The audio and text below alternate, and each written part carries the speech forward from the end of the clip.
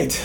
Today I am talking with Tom Orison, who is the Director of Legal Operations at Microsoft. And the goal today is to really reflect in a hallway conversation that Tom and I have been having on and off for the last several months. So this is going to be a little bit more lightly produced than some of the other episodes that we do. But the goal is to faithfully recreate one of the conversations that he and I have been having and give you a little bit of an insight into what it's like to do our work. And hopefully the voice of the customer and a partner, similar legal operations will shine through, because I suspect that there are many of these same conversations happening at other institutions. This started as a conversation thread between us proximal to the Corporate Legal Operations Consortium Institute this year, where we started looking at some of the vendor partners that we were going to talk to, and we started thinking about some of the principles that were going to drive our engagement and who we would partner with. But before I get too much into the details of that, it would be great, Tom, if you could give a little bit of your background and then talk about what your team does. So I'm Tom Orison. I'm the Director of Legal Operations here at Microsoft.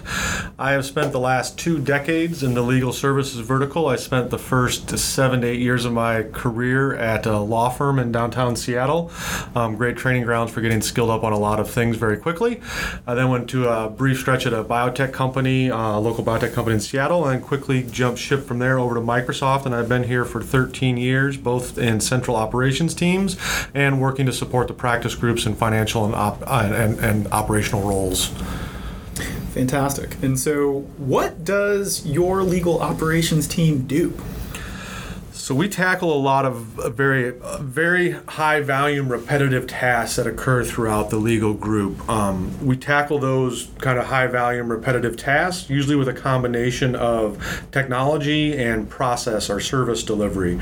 We really view those two as a kind of the 2 pillars that we build on, as the two work very, very much closely together and very hand in hand. I look at them as kind of as linked at the hip, if you will, or joined at the hip. A lot of times the process or the service delivery side utilizes the technology that we layer in to help us scale. One of the problems we have at Microsoft is that mammoth scale. We have a huge global department that spans the world, and so we have a lot of needs and a lot of volume that we have to support in tackling these things with technology and service delivery. Let's talk about the technology side first. So what are the building blocks that you have to put together to manage your portfolio of work? So we are somewhat unique at Microsoft, being a technology company. We have some software assets that we bring to bear that were homegrown within Microsoft that we sell to the public, that we also try to use ourselves. So we do build some of our technology solutions ourselves where we have close fit to existing products. But on top of that, we do have a huge portfolio of line of business applications that we license from third parties. I would say, being in the business for about 2 decades, we are pretty sophisticated in our approach of how we look at those line of business applications. I think for those partners who have worked with us know that we can be a very difficult customer. We have a lot of needs given the kind of breadth and scale of our business. But we approach those, I think, with a very sophisticated eye. And I do see our approach to those has really changed over the last 2 or 3 years, given kind of some of the underlying technology advancement that we've seen across the technology industry, particularly the software technology industry.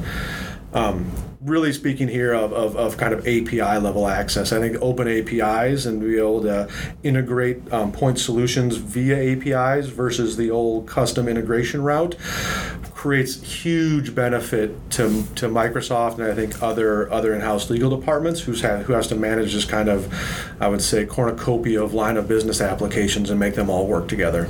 Okay, so in many ways we are like so many of our customers, in as much as we have a combination of legacy portfolio elements, we have things we're trying to build. We're a little bit unique in as much as we actually make certain technology pieces.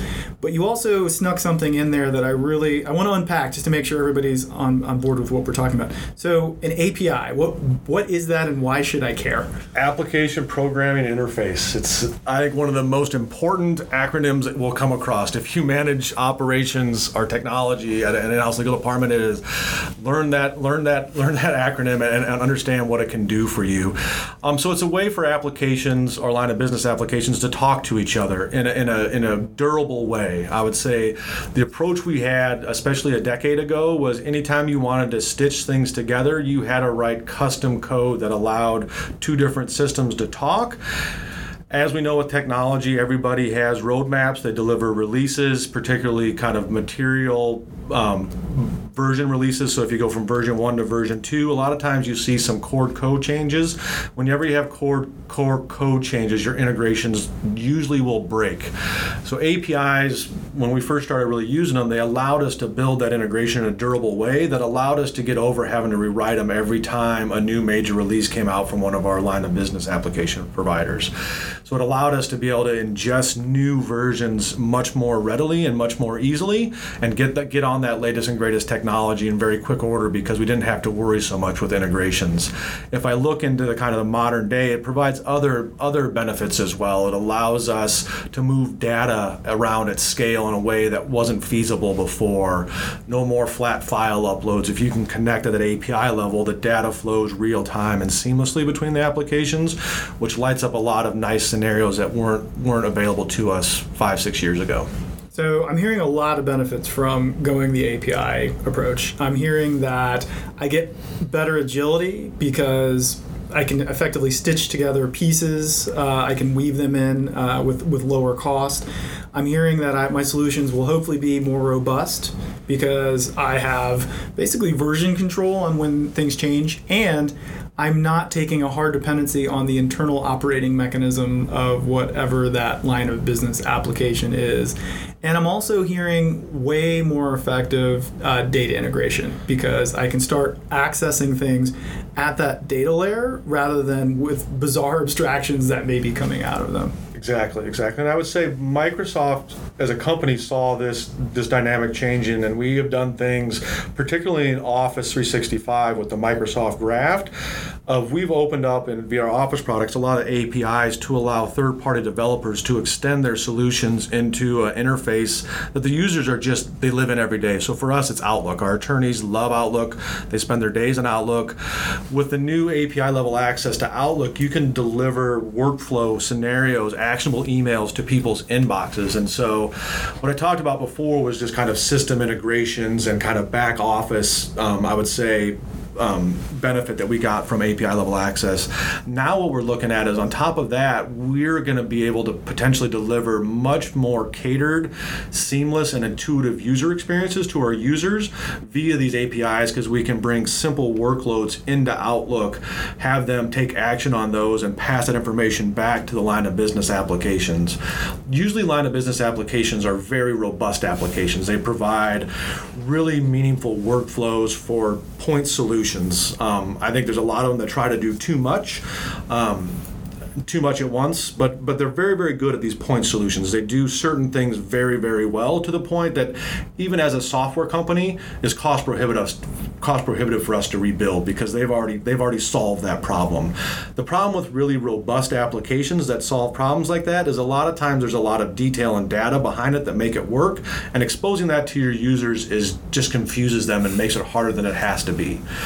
So this API level access, we really see value in being able to deliver these more catered user experiences to our end users, which will delight our users, which if you're in an operations team, is very difficult to do.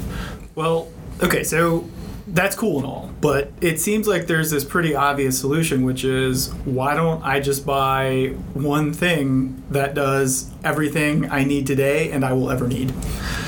So I like to frame this exact question, which I've received on numerous occasions. I like to frame it with an analogy. The world's easier to understand for me with an analogy.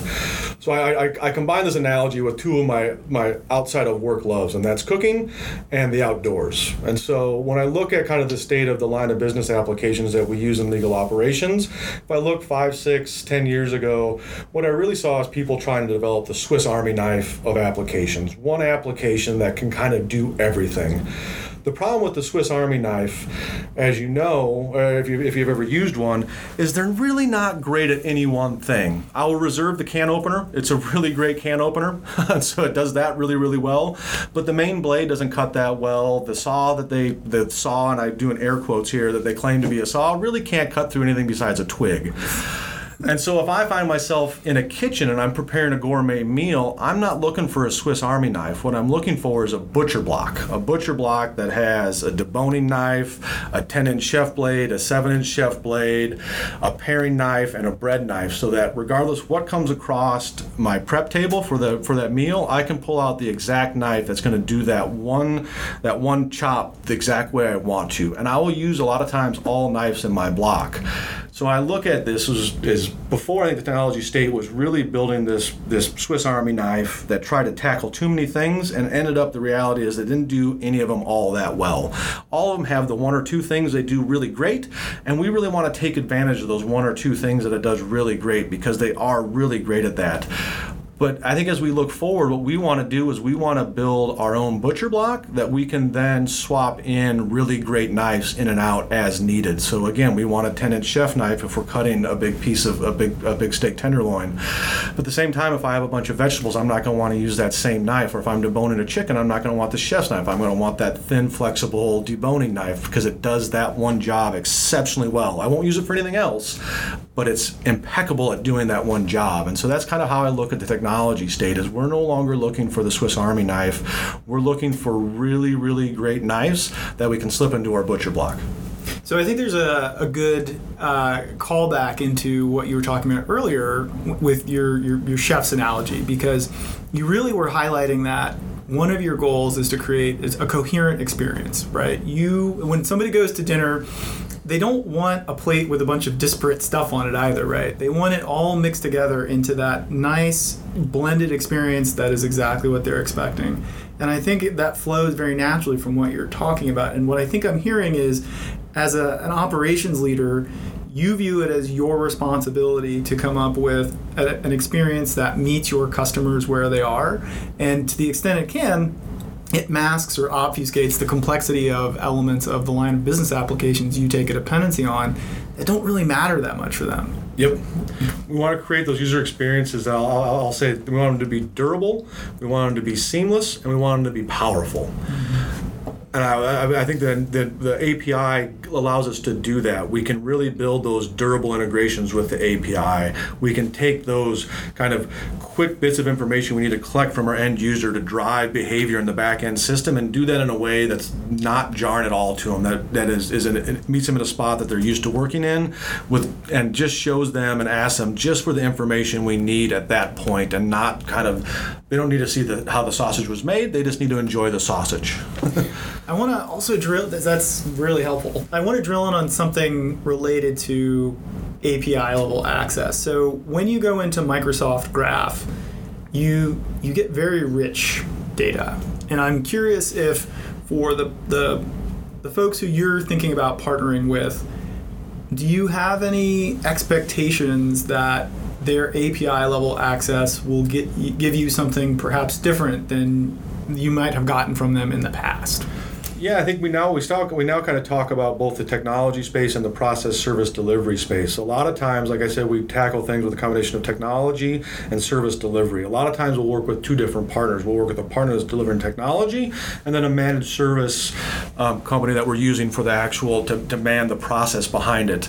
In both cases, there's a lot of data changing hands. In the service delivery side, a lot of what they do is they take the data that we give them, they augment that, add to that with human intelligence, and then that drives behavior in either technology or behavior via the process.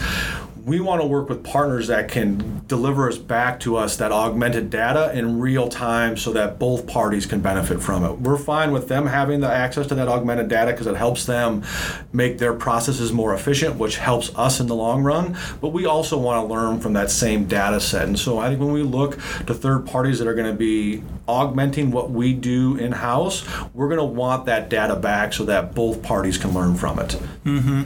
And so to perhaps be more concrete here, if I might imagine that I have a process that examines an agreement and looks at a provision, and they might analyze it and say, yes, this is type C indemnity clause, and it may not be enough for it to come back and say, yes, you can sign this. You want I have quantified this provision as this type against your playbook, so that you're getting that richer data that comes back. So you have the original source, and you have the specific quantification of whatever was in that. Yep. Okay. So we want to work with partners that one, solve the problem we have today, which in the example of processing agreements is something we do at mass scale. We want to be able to continue doing that with the efficiency and accuracy we do today, but we also want to have data sets that will allow us to tackle things tomorrow.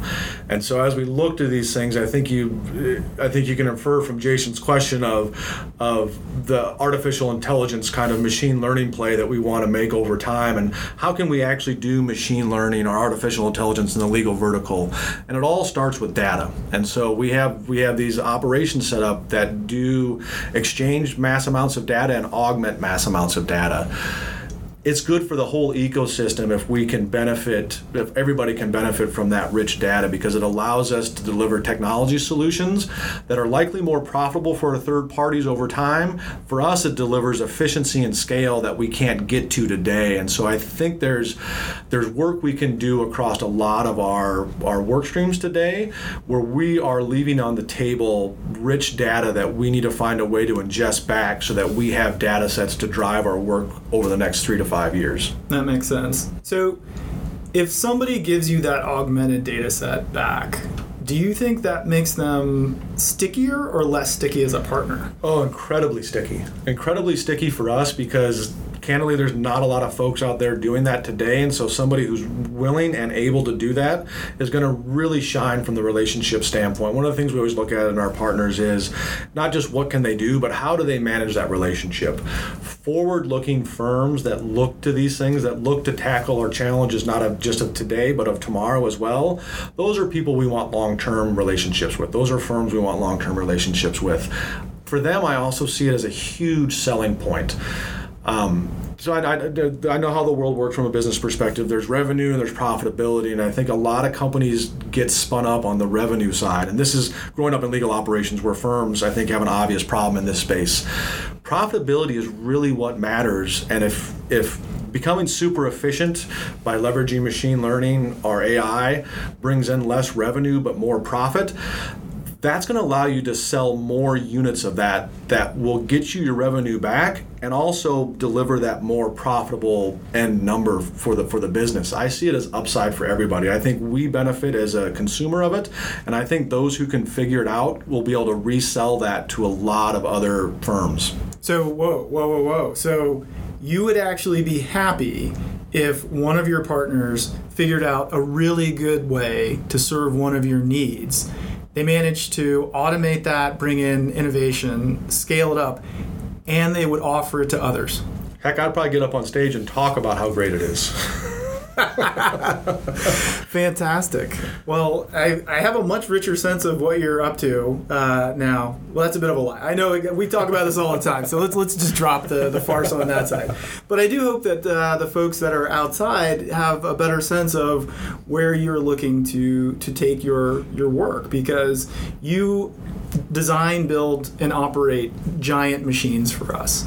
And it has been one of my delights to watch how forward-looking you are and how much you invest in bringing our partners along, because it's very easy to try to just run forward without thinking about how it impacts your ecosystem. But one of the things that you do exquisitely well is you understand the needs of both our customers here, but you understand the practical realities of what it takes to partner. And I also have observed that you value partnership so deeply, and that you really do think about how can we make sure that we are creating the best experiences, but we also are creating opportunities for our partner ecosystem to really thrive, because they invest in us and we invest in them. Yep. Typically, if our partners are successful, it makes us even more successful internally. So we do focus a lot on success. I like the win-win scenario. Yeah. Always try to optimize for that win-win. And I think we have a lot of those opportunities ahead of us. I do too. Well, thank you for making the time to chat today. I really appreciate it. And I hope that more of our hallway conversations will get exposed on this podcast. I hope those listening find them valuable, and there may be more of them.